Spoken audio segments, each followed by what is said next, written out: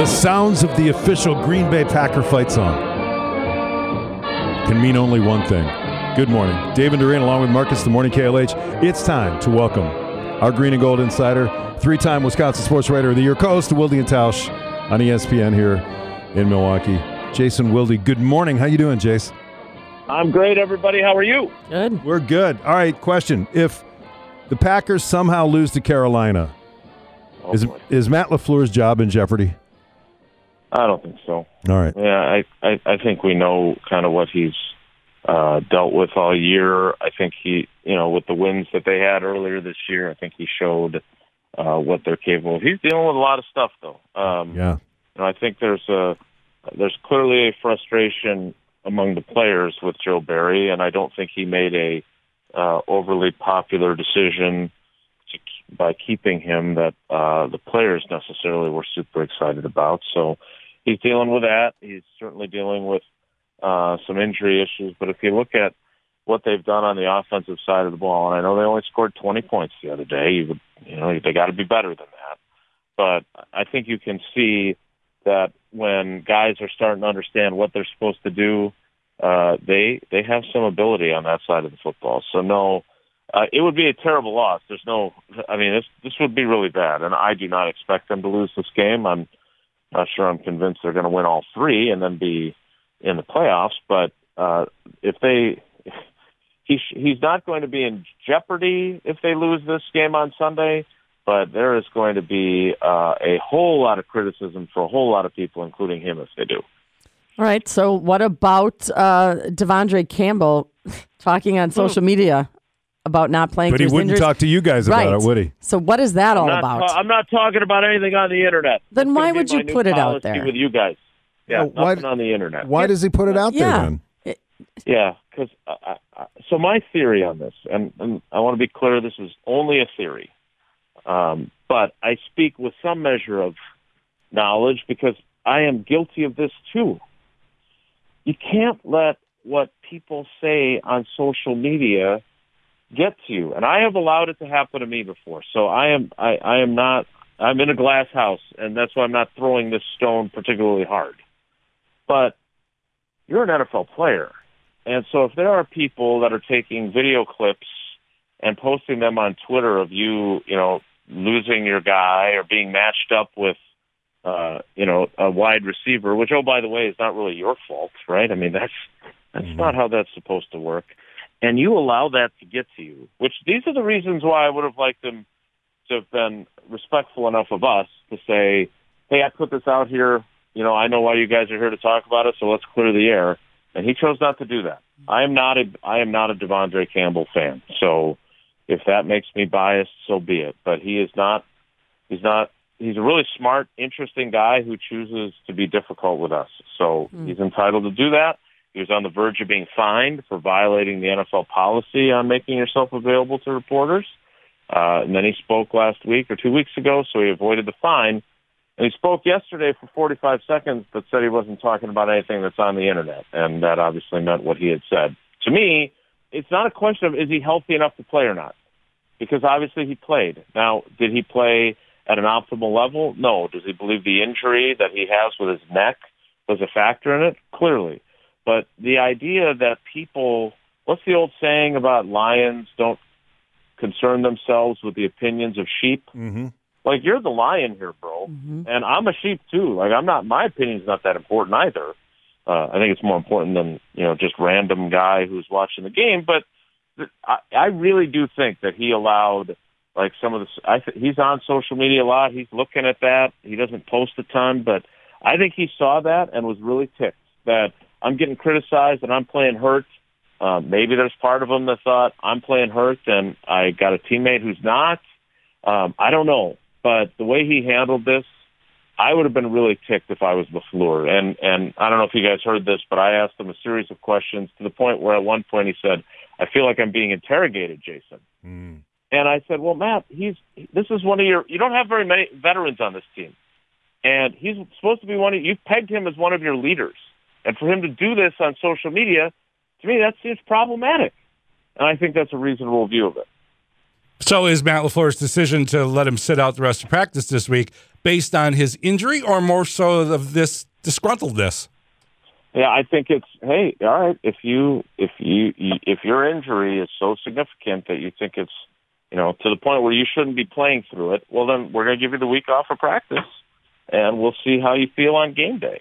But no, I mean, look, again, the sports that I have coached are not the National Football League. I believe in practice. I think there's value in practice. I think there's so many things about not only the skills and learning what you're doing, but also the camaraderie and the example you set and all that kind of stuff. And this is the kind of stuff that I just don't understand how you can put yourself out there, because it's not a good look for him.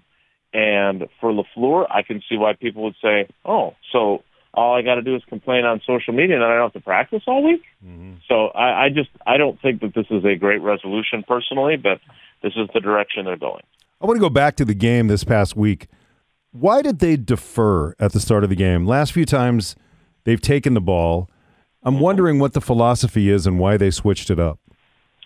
I think they felt like they could come out and get a stop defensively, and then they still would prefer to get the ball to start the second half, because what you can do when you defer is manipulate the clock, and if you get the ball back, in the last 5 minutes of the first half, you can effectively make sure that if you convert first downs and stuff, you can effectively make sure that you're the one who has the ball last. And so that way you have the ball to end the half and then to start the second half. And that's Rodgers used to call it the double up, where you could score going into the locker room and then score coming out of the locker room, and suddenly the opponent is shell-shocked. So that's what they would prefer. I know, obviously, in Detroit, he took the ball against Kansas City. They got the ball because they lost the toss, and the Chiefs chose to defer, and they scored touchdowns on both those opening drives. I think they felt like, look, these guys aren't that good offensively. Little did they know how good they would make them look offensively. Right. And, hey, we take the ball, we let them take the ball, we stop them, get a 3-and-out, get the ball with some decent field position, then go in and score, and we're off to a good start. So last week we learned that A.J. Dillon broke his thumb and he wasn't able to play last weekend, but it appears that he's going to play this weekend. Is this true? Maybe. There's a chance of it. There was no chance last week. That was pure gamesmanship. Like, they didn't do anything in practice to really be able to test whether he could take getting hit on that thumb with a bunch of padding over it. So, LaFleur basically admitted he wasn't playing last week.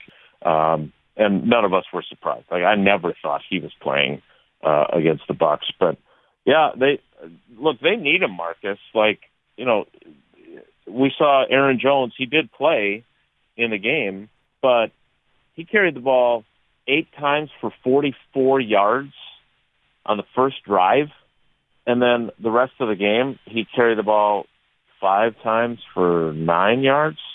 I mean, they kind of just used him up on that one drive, and they didn't play him that much. I think he finished with like 29 snaps, and Patrick Taylor played 26. So they would love to have A.J. Dillon, who obviously is a more established player than any of the other guys they have at their disposal, to be out there. And so they're experimenting with different pads, and Ben Sermons, their running backs coach, basically kind of let the cat out of the bag that they're trending toward him playing. So, we'll wait and see. I still am a skeptic. That seems like the kind of injury that you're just asking for trouble playing a guy who cannot protect the football or necessarily himself, and that hand with even, I don't care how much padding he has on it, but it sounds like they're at least going to give it a try this week. Jason, if the NFL had a transfer portal, would Jaire Alexander be in it? Oh yeah, and he would have done the social media posts. I love those social media posts. Always a Badger. Well, no, you're leaving. Yeah, so you can't always be a Badger. Right. You're now going to be a Mustang or whatever it is you're going to be. So, yeah, look, I again, he has a legitimate injury. Okay, I was told it's a grade 2 AC joint injury in his shoulder, which A, is painful, and B, weakens your ability to lift up your arm. And so he's lacking strength. However, there are multiple players over the years who have played through that injury. And, we're just talking about Devondre Campbell. Well, you got 2 guys now that have basically been either said so or their behavior would indicate that unless they're 100%, they ain't playing. And, guys that played in previous eras, including Tausch, I think it's hard for them to understand. But the money's different now. The player empowerment is different now. I mean, guys played through a lot more stuff. And I'm not talking about, Don Hudson era. I'm talking about when Tausch was playing from 2000 through 2010. Guys played through more. And this is a trend in the league. The Buccaneers are dealing with a similar thing with Devin White, who's not happy. He was a healthy scratch in the game on Sunday, and he's one of the best inside linebackers in football.